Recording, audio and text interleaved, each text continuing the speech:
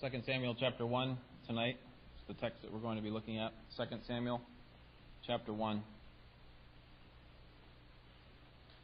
The news of Saul's death has come to the ears of David, and we would expect the response by David to be one of joy. We would expect him to promote and reward the Amalekite who claimed to have killed the man who was trying to kill David, King Saul. We'd expect there to be a huge party. Ding dong, the king is dead. Which old king? The wicked king. But instead, David breaks out into mourning. As I mentioned 2 weeks ago, this speaks to the fact that David is not living for himself primarily. He is concerned with seeing God's purposes come to pass. And he's concerned about God's purposes coming to pass in God's timing.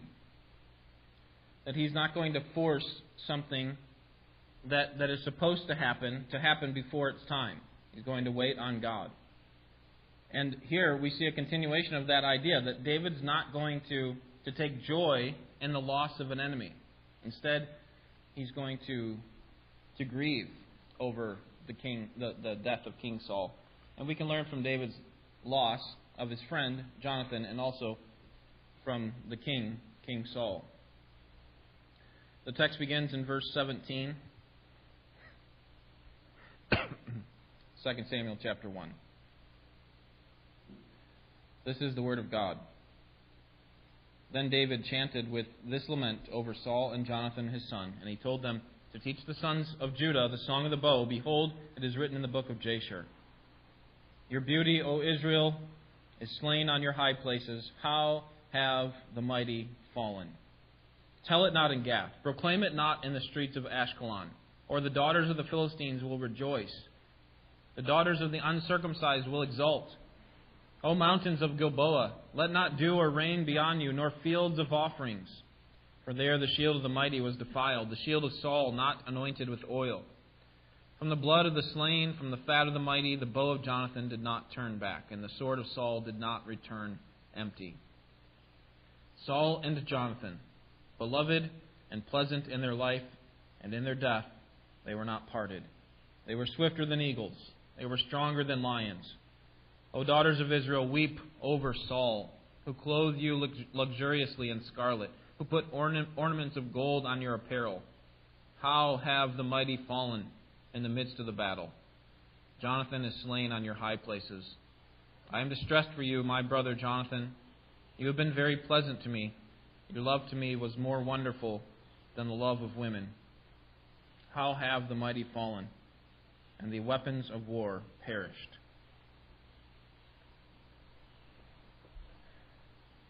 Here in this lament, you see that it's good for believers. Possibly we'll see this. It's good for believers to respond to the death of their leaders with sorrow and memorial. It's good for believers to respond to the death of their leaders with sorrow and memorial. Thank you. In this text, you're going to see two main things: the promotion of proper sorrow and the expression of proper sorrow. The promotion of proper sorrow is seen in verses 17 and 18. I think I might need help on all of them tonight. Sorry. Verses 17 and 18, the promotion of proper sorrow. We should notice at least two features of this lament. This lament is thoughtful. He's taken time to think through it and to write it down, and he wants this to be remembered. So first, verse 17, thoughtful sorrow. As we go through this lament, we'll see that it's written in Hebrew poetry, very similar to what you're going to find in the Psalms, the laments in the Psalm. And the nature of Hebrew poetry is that it's carefully designed. No one speaks in spontaneous poetry, right? The only time we ever use poetry in our normal speaking is when we're quoting someone else who had already taken some time to write it. But no one speaks in spontaneous poetry. So what poetry is it's carefully thought out sentences that are meant to portray some kind of an image. They uses a lot of imagery, and that's what the Hebrew poetry does as well. And that's the nature of this poetry here. It's a lament. These are not spontaneous words from the lips of David where he just kind of thinks these up on the spot and says, all right, this could make a good song. David has been meditating on the loss of his friends, and he works to carefully craft words that express his thoughts. Have you ever done this yourself when you've experienced loss? Have you ever sat down and wrote down your thoughts after maybe a couple weeks, maybe a couple days? You've taken time to write down what that person meant to you, or what the loss of that job, or maybe you got something stolen from you. What does it mean to me? I'm not necessarily talking about writing a poem, but have you ever written down your thoughts following a loss? I can tell you from experience that it is helpful to write down truth about God when you're in the midst of grieving, when you're still experiencing that loss. Following the loss of a loved one particularly, it's helpful to write down your thoughts and then review them later. It's a way for a person to express grief in their prayer to God, because they're taking thoughts that are true about God and about their situation. They're putting them down on the page, in many cases in raw form, and then they can be used again later to remind us of how God was working in us at that time. So what we have here is David having some thoughtful sorrow. Next we see in verse 18, remembered sorrow. It says, and he told them to teach the sons of Judah the song of the bow. Behold, it's written in the book of Jasher. Notice what David does with this carefully crafted poem, this lament that he created. He says, let's promote this. Let's make sure it spreads so that people know this song. David wants the people of Israel to learn this song with him, so that they and he can be reminded of these great leaders, as we'll see in the song, and the blessings that come from them. And the point of remembering this national sorrow was so that Israel could be reminded of their grief and perhaps use it as motivation for future military campaigns, as one commentator points out. Maybe they would be reminded of how they had been embarrassed, how Israel had sung this refrain that we see over and over again, how the mighty have fallen. They use this to gird up themselves and be strong in the midst of battle. At the end of verse 18, it says that this lament was recorded in the book of Jasher. This may have been a history book. Historians are not clear on what exactly this is, but may have been a history book about Israel's battles. And so this song was so important that it was recorded in that book. So the first thing we see is the promotion of proper sorrow, and then the rest of the psalm, or the lament, is about the expression of proper sorrow in verses 19 through 27. So first he kind of just sets it up, shows what the point of it is, that he's going to write some carefully thought out and sorrow that's meant to be remembered. And now he's going to give the actual song, or the actual lament, in verses 19 through 27. The first thing we see in these verses is the suppression of enemy boasting. He calls for, in verses 19 and 20, the suppression of enemy boasting. Notice the main chorus line at the end of verse 19. How have the mighty fallen? And then verse 25. How have the mighty fallen? Then verse 27. How have the mighty fallen? This is the point of the lament. These people who were once mighty, he's going to call one of them a gazelle. You had this great glory on the mountaintops. And he's also going to say that you were strong in battle. You had great life in you, and you were even together in death. But the first line, he really starts out the psalm before he gets into the suppression of enemy boasting in verse 20. He uses this kind of difficult to understand phrase. He says, your beauty, O Israel, is slain in your high places. Your beauty, O Israel, is slain in your high places. The word beauty is a word that can also mean majesty or glory, as other translations have, and even some of the translations have gazelle. That the gazelle is slain on your high places. So if David is talking about a gazelle, he's saying that, which seems to make sense, that there would be a gazelle hanging out in the higher mountains. And if he's saying that, then he's saying that this majestic creature, this gazelle, has died. He's slain. So who could he be talking about? Look at verse 25. I think it gives us the answer. How have the mighty fallen in the midst of the battle? Jonathan is slain in your high places. Compare that to verse 19. Your beauty, O Israel. So however we take your beauty, whether it's beauty or majesty, glory, or gazelle, apparently that beauty that David's talking about at the beginning of the lament is Jonathan. Jonathan is slain on the high places.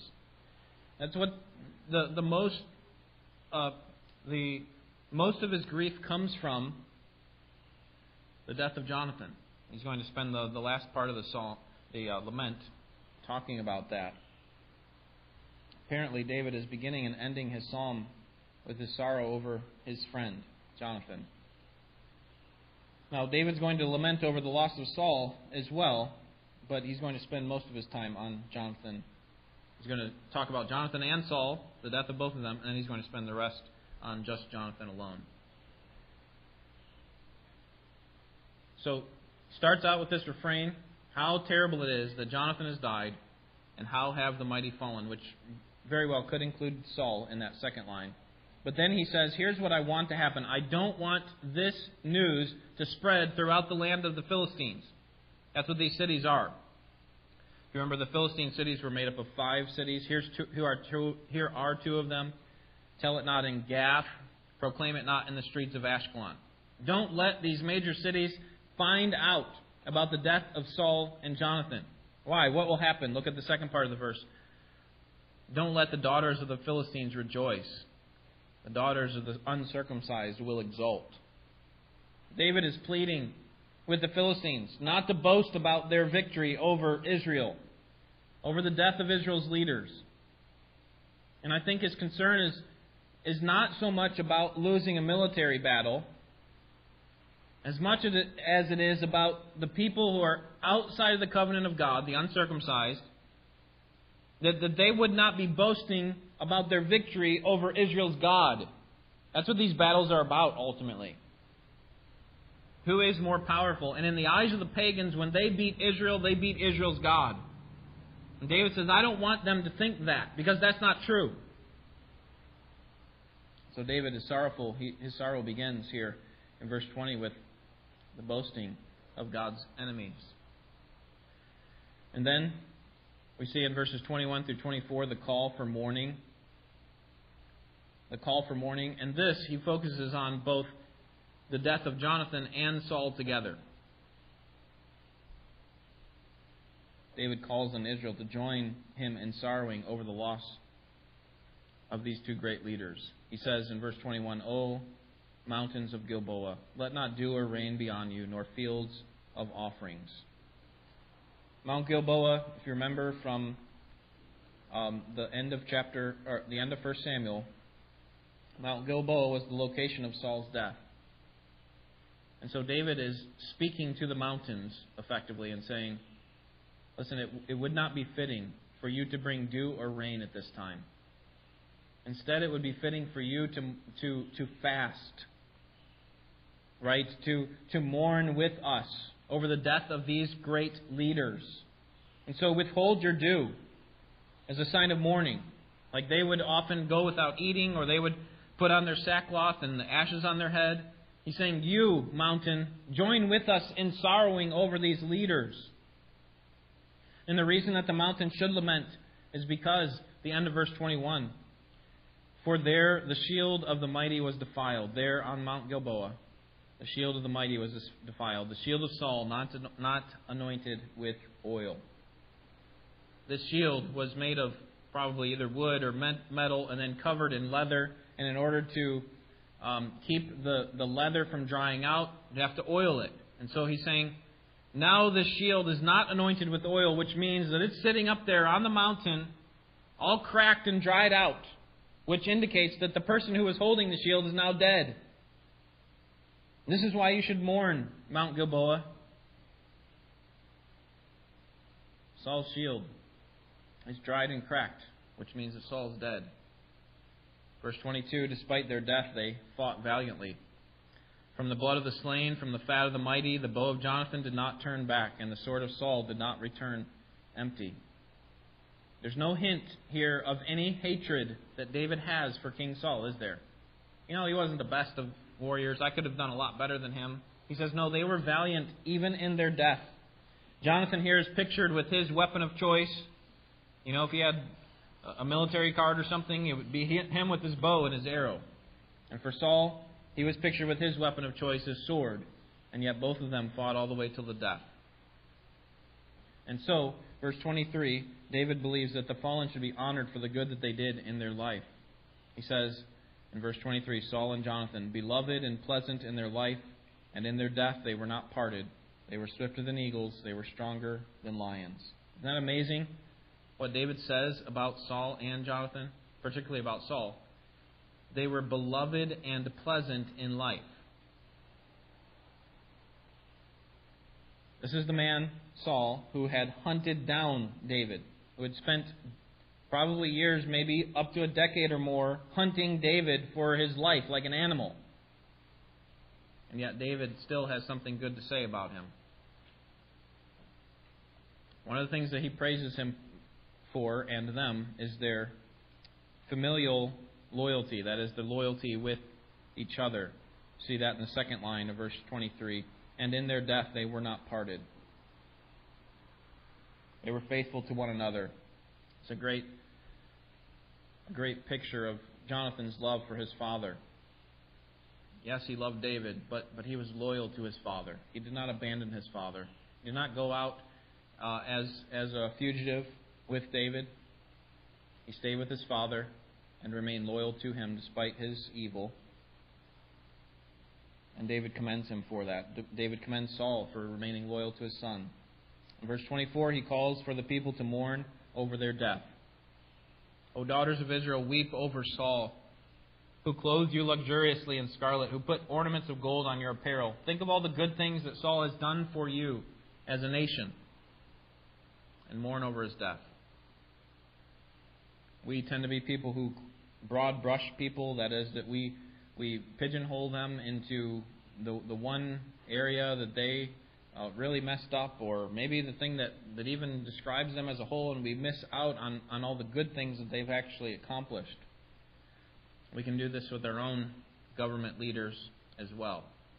We think that every single thing that they do is evil, when in reality you have a man like Saul, who, yes, was evil in many ways, don't think he was a believer, but still could be commended in his death. In verses 25 through 27, we see the deep pain of losing a close friend. The deep pain of losing a close friend. After lamenting over the loss of both leaders, David now considers the deeper grief that he experiences over the loss of his close friend Jonathan. And he repeats this refrain again at the beginning of verse 25. How have the mighty fallen in the midst of battle? Certainly the sorrow of Saul's death is not fake. I think it is real. But the grief over Jonathan's death is even deeper. And that's why he says, at the end of verse 25, Jonathan is slain on your high places. Why is it that why is it that David is so sorrowful over the loss of Jonathan? The answer is found in verse 26. I am distressed for you, my brother Jonathan. What was so special about him? Well, it says there in the text, you have been very pleasant to me. Your love to me was more wonderful than the love of women. David's saying here, I had a special relationship. I loved King Saul, and I was loyal to him. But I have a special relationship with Jonathan. And when it says that his love was more wonderful than the love of women, he's not saying anything sexual here. He's saying something profound, though. And I think he's highlighting Jonathan's loyalty. One of the key marks of a woman's love for her husband or for her children is that she is unshakably loyal. That she's the last one to abandon ship, right? She's the one who stays loyal to the husband,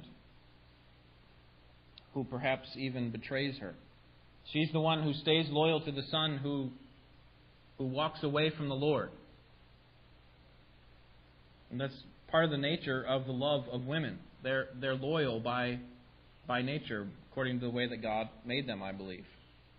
And what David's saying is nothing sexual here, but he's saying instead, do you know that kind of love, that loyalty that comes from a woman? Well, it was even greater with Jonathan. He was that kind of loyal to me, that he gave up what would have been his own well-being for the sake of my benefit. Turn back to 1 Samuel chapter 20. I'll show you this.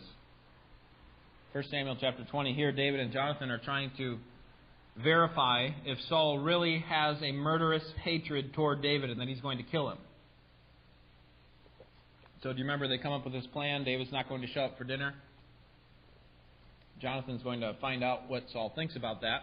And then Jonathan's going to give a signal by sending out some arrows into the field and then talking to a servant boy. So here they're setting up that plan. And look at verse 12 with me. 1 Samuel 20, verse 12. And notice this unshakable loyalty that Jonathan has, which David describes in his song as better than a woman. Verse 12. Then Jonathan said to David, "The Lord, the God of Israel, be witness. When I have sounded out my father about this time tomorrow, or the third day, behold, if there's good feeling toward David, shall I not then send it to you and make it known to you? If it please my father to do you harm, may the Lord do so to Jonathan and more also, if I do not make it known to you and send you away, that you may go in safety." In other words, if my dad plans to do harm to you, David, and I don't tell you, let the harm that he wanted to do to you happen to me. That's what he's saying. That's how sure you can be. He's basically making a covenant with David before the Lord. God, cause this damage to happen to me that my father wants to happen to you if I don't tell David about it. Then the end of verse 13. And may the Lord be with you, David, as he has been with my father. If I am still alive, will you not show me the loving kindness of the Lord, that I may not die? You shall not cut off your loving kindness from my house forever, not even when the Lord cuts off every one of the enemies of David from the face of the earth. So Jonathan made a covenant with the house of David, saying, May the Lord require it at the hands of David's enemies. Jonathan made David vow again because of his love for him, because he loved him as he loved his own life. Jonathan's covenant loyalty, this is not a brand new covenant that Jonathan's making here. This is a restatement of a covenant he already made in chapter 18, verses 1 through 3. This covenant compels Jonathan to not withhold information from David regarding his father's plans. And this is unprecedented because Saul is the first king of Israel.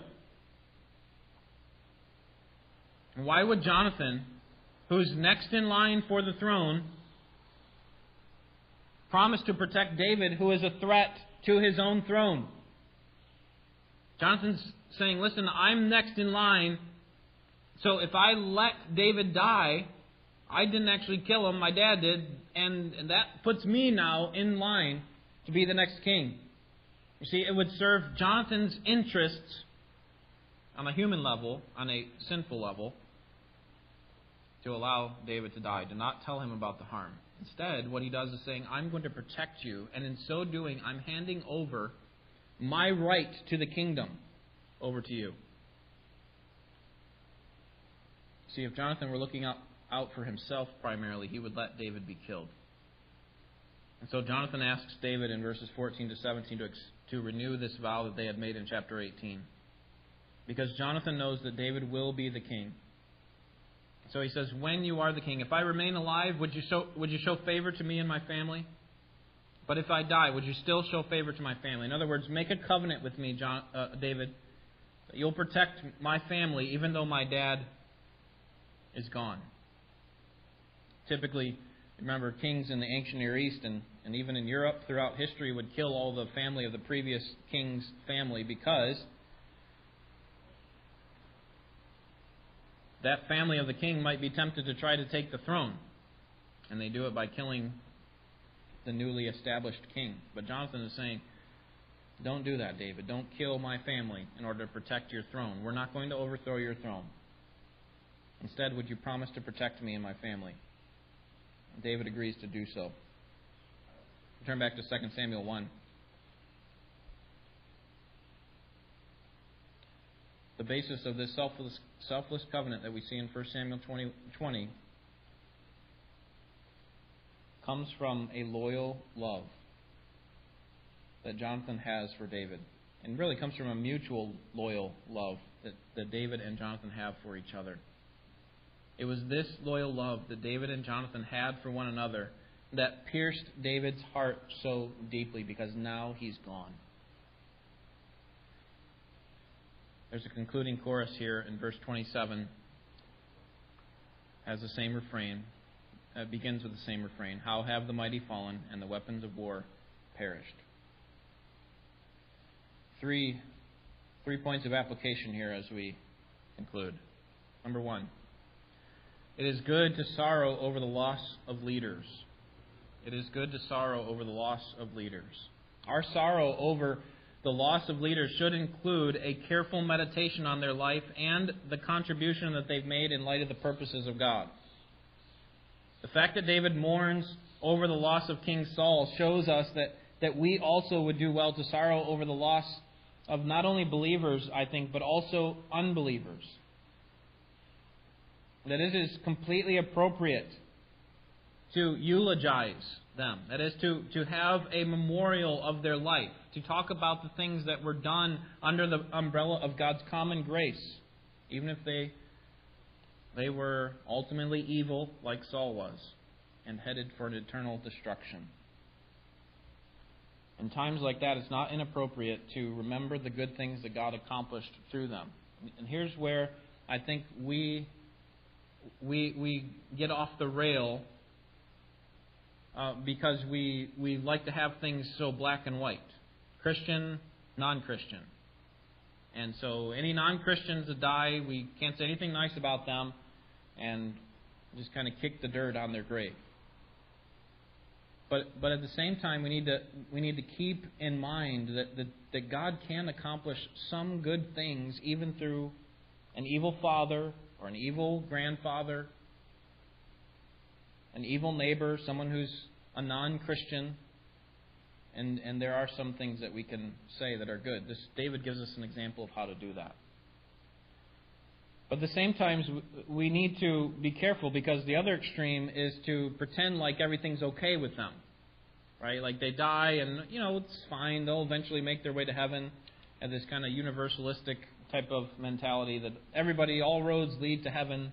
Eventually people will make their way out of purgatory into heaven. Well, the Scriptures don't allow for that kind of thinking at all. And so we need to keep life and death of an unbeliever in perspective.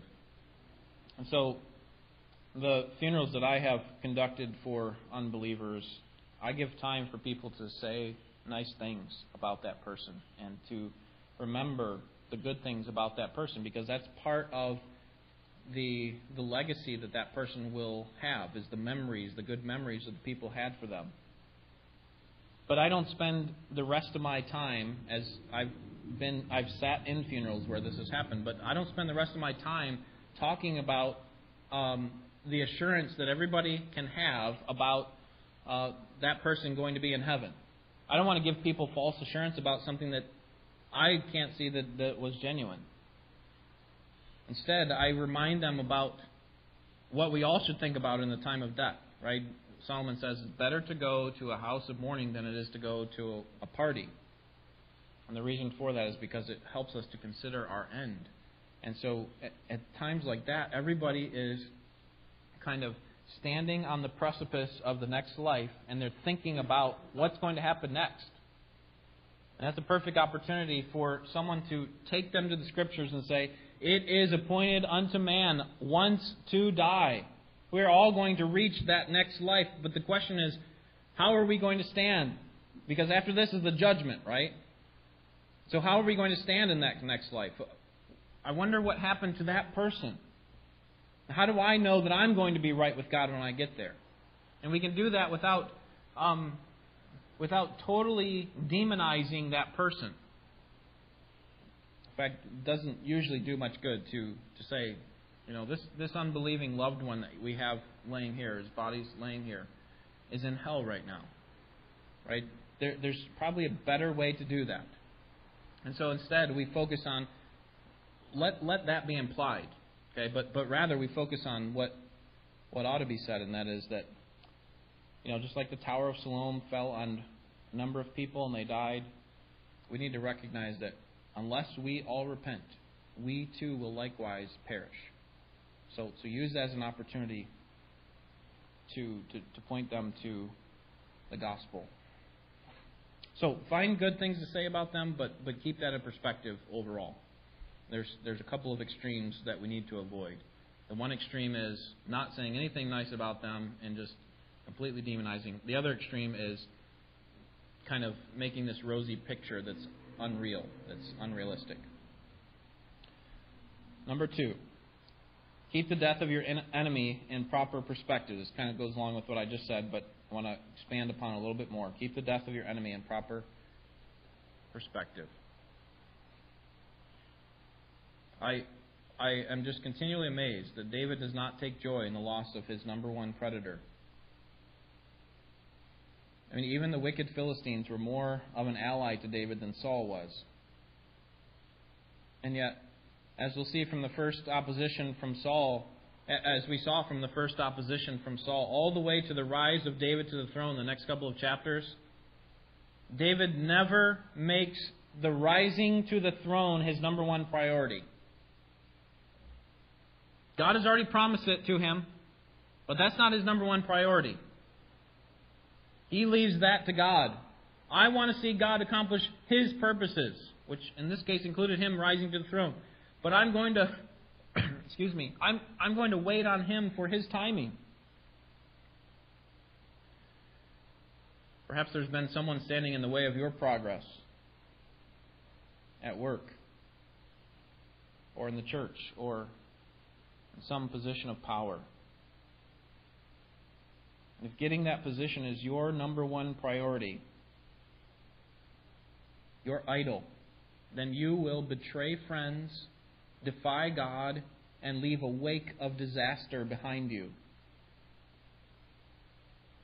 To pursue a position at all cost is to act like King Saul. That's exactly what he did. Because he had this position of power, and what he wanted most is to maintain that position and to pass it on to his own family. And in the process, he tore down the people that cared for him most. He tore down the people who were most loyal to him. And he destroyed a nation. He put them in a vulnerable position. And so instead of bulldozing our way through life in order to get what we want, we need to be like David and Jonathan and wait on the Lord and wait on His timing. This might show up at work while you're waiting on a promotion. But some other person whom you see as less qualified already has that position. And in order for you to get that position, you wish something terrible will happen to them. Maybe some kind of scandal takes place in the workplace. Or maybe they die. And the boss will have to promote you. Maybe some criminal activity. And then when that scandal or that death or that criminal activity takes place, how you respond is with celebration. Why? Because that position of power has become your God. It could also show up on a sports team. The person whose position you want has much more playing time than you do. And you're sitting on the bench. So you wish that they get injured or something so that you can get more playing time.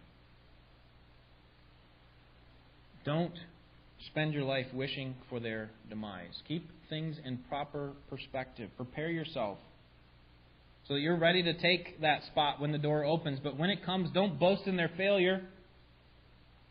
Keep things in perspective and wait on God. Because if you have been impatient with regard to God's timing, and if you've been bulldozing your way through life, then the first step towards loyalty to God and others is to acknowledge that you've been living for yourself. If that's the way that you tend to operate, you know what? Someone's in my way and I'm going to make it happen. You know what's amazing is a lot of times you can make it happen by bulldozing your way through life. But the first step towards loyalty to God and waiting on God is to acknowledge that you have been living for yourself. So talk to God about it. David helps us to see a bigger picture, to keep things in proper perspective. It's not about me. Not about my timing, what I desire most. Can you imagine just running from the king, the most powerful man in the land, for 15 years, 10, 15 years? And yet there's no hint of David taking any pleasure in the death of Saul. Number 3, give regular thought to the death of loved ones.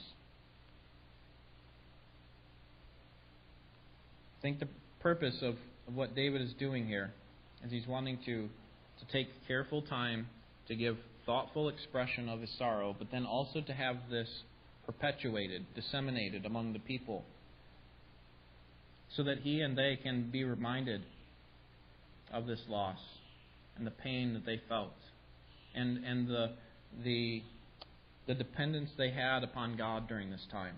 Have you experienced the pain of loss? And can I just tell you that you would benefit yourself and your relationship with God if you took some time to carefully write down truth about what is going on in your heart?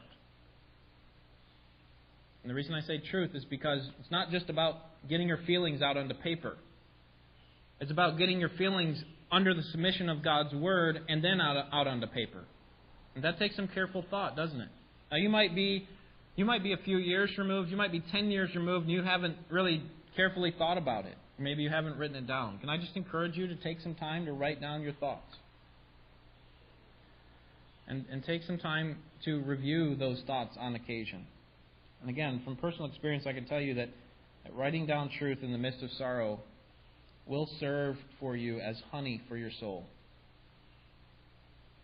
And a review of that reflection is equally as beneficial. It reminds you of the truths and the specific Scripture references that God brought to mind in that time of deep sorrow. And it will help to bolster your faith in God. Be reminded about how God carried you through.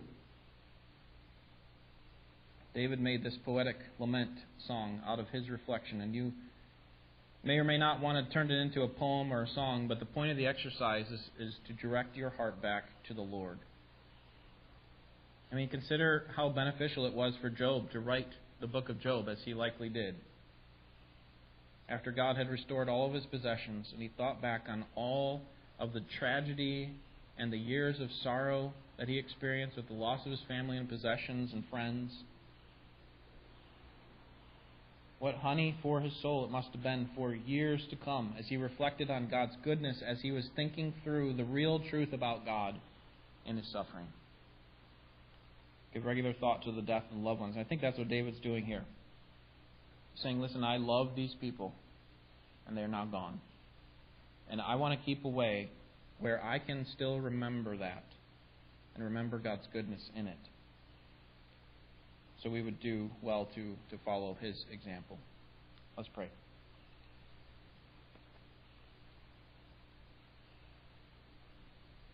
Father, we are thankful that you are sovereign over all of our circumstances.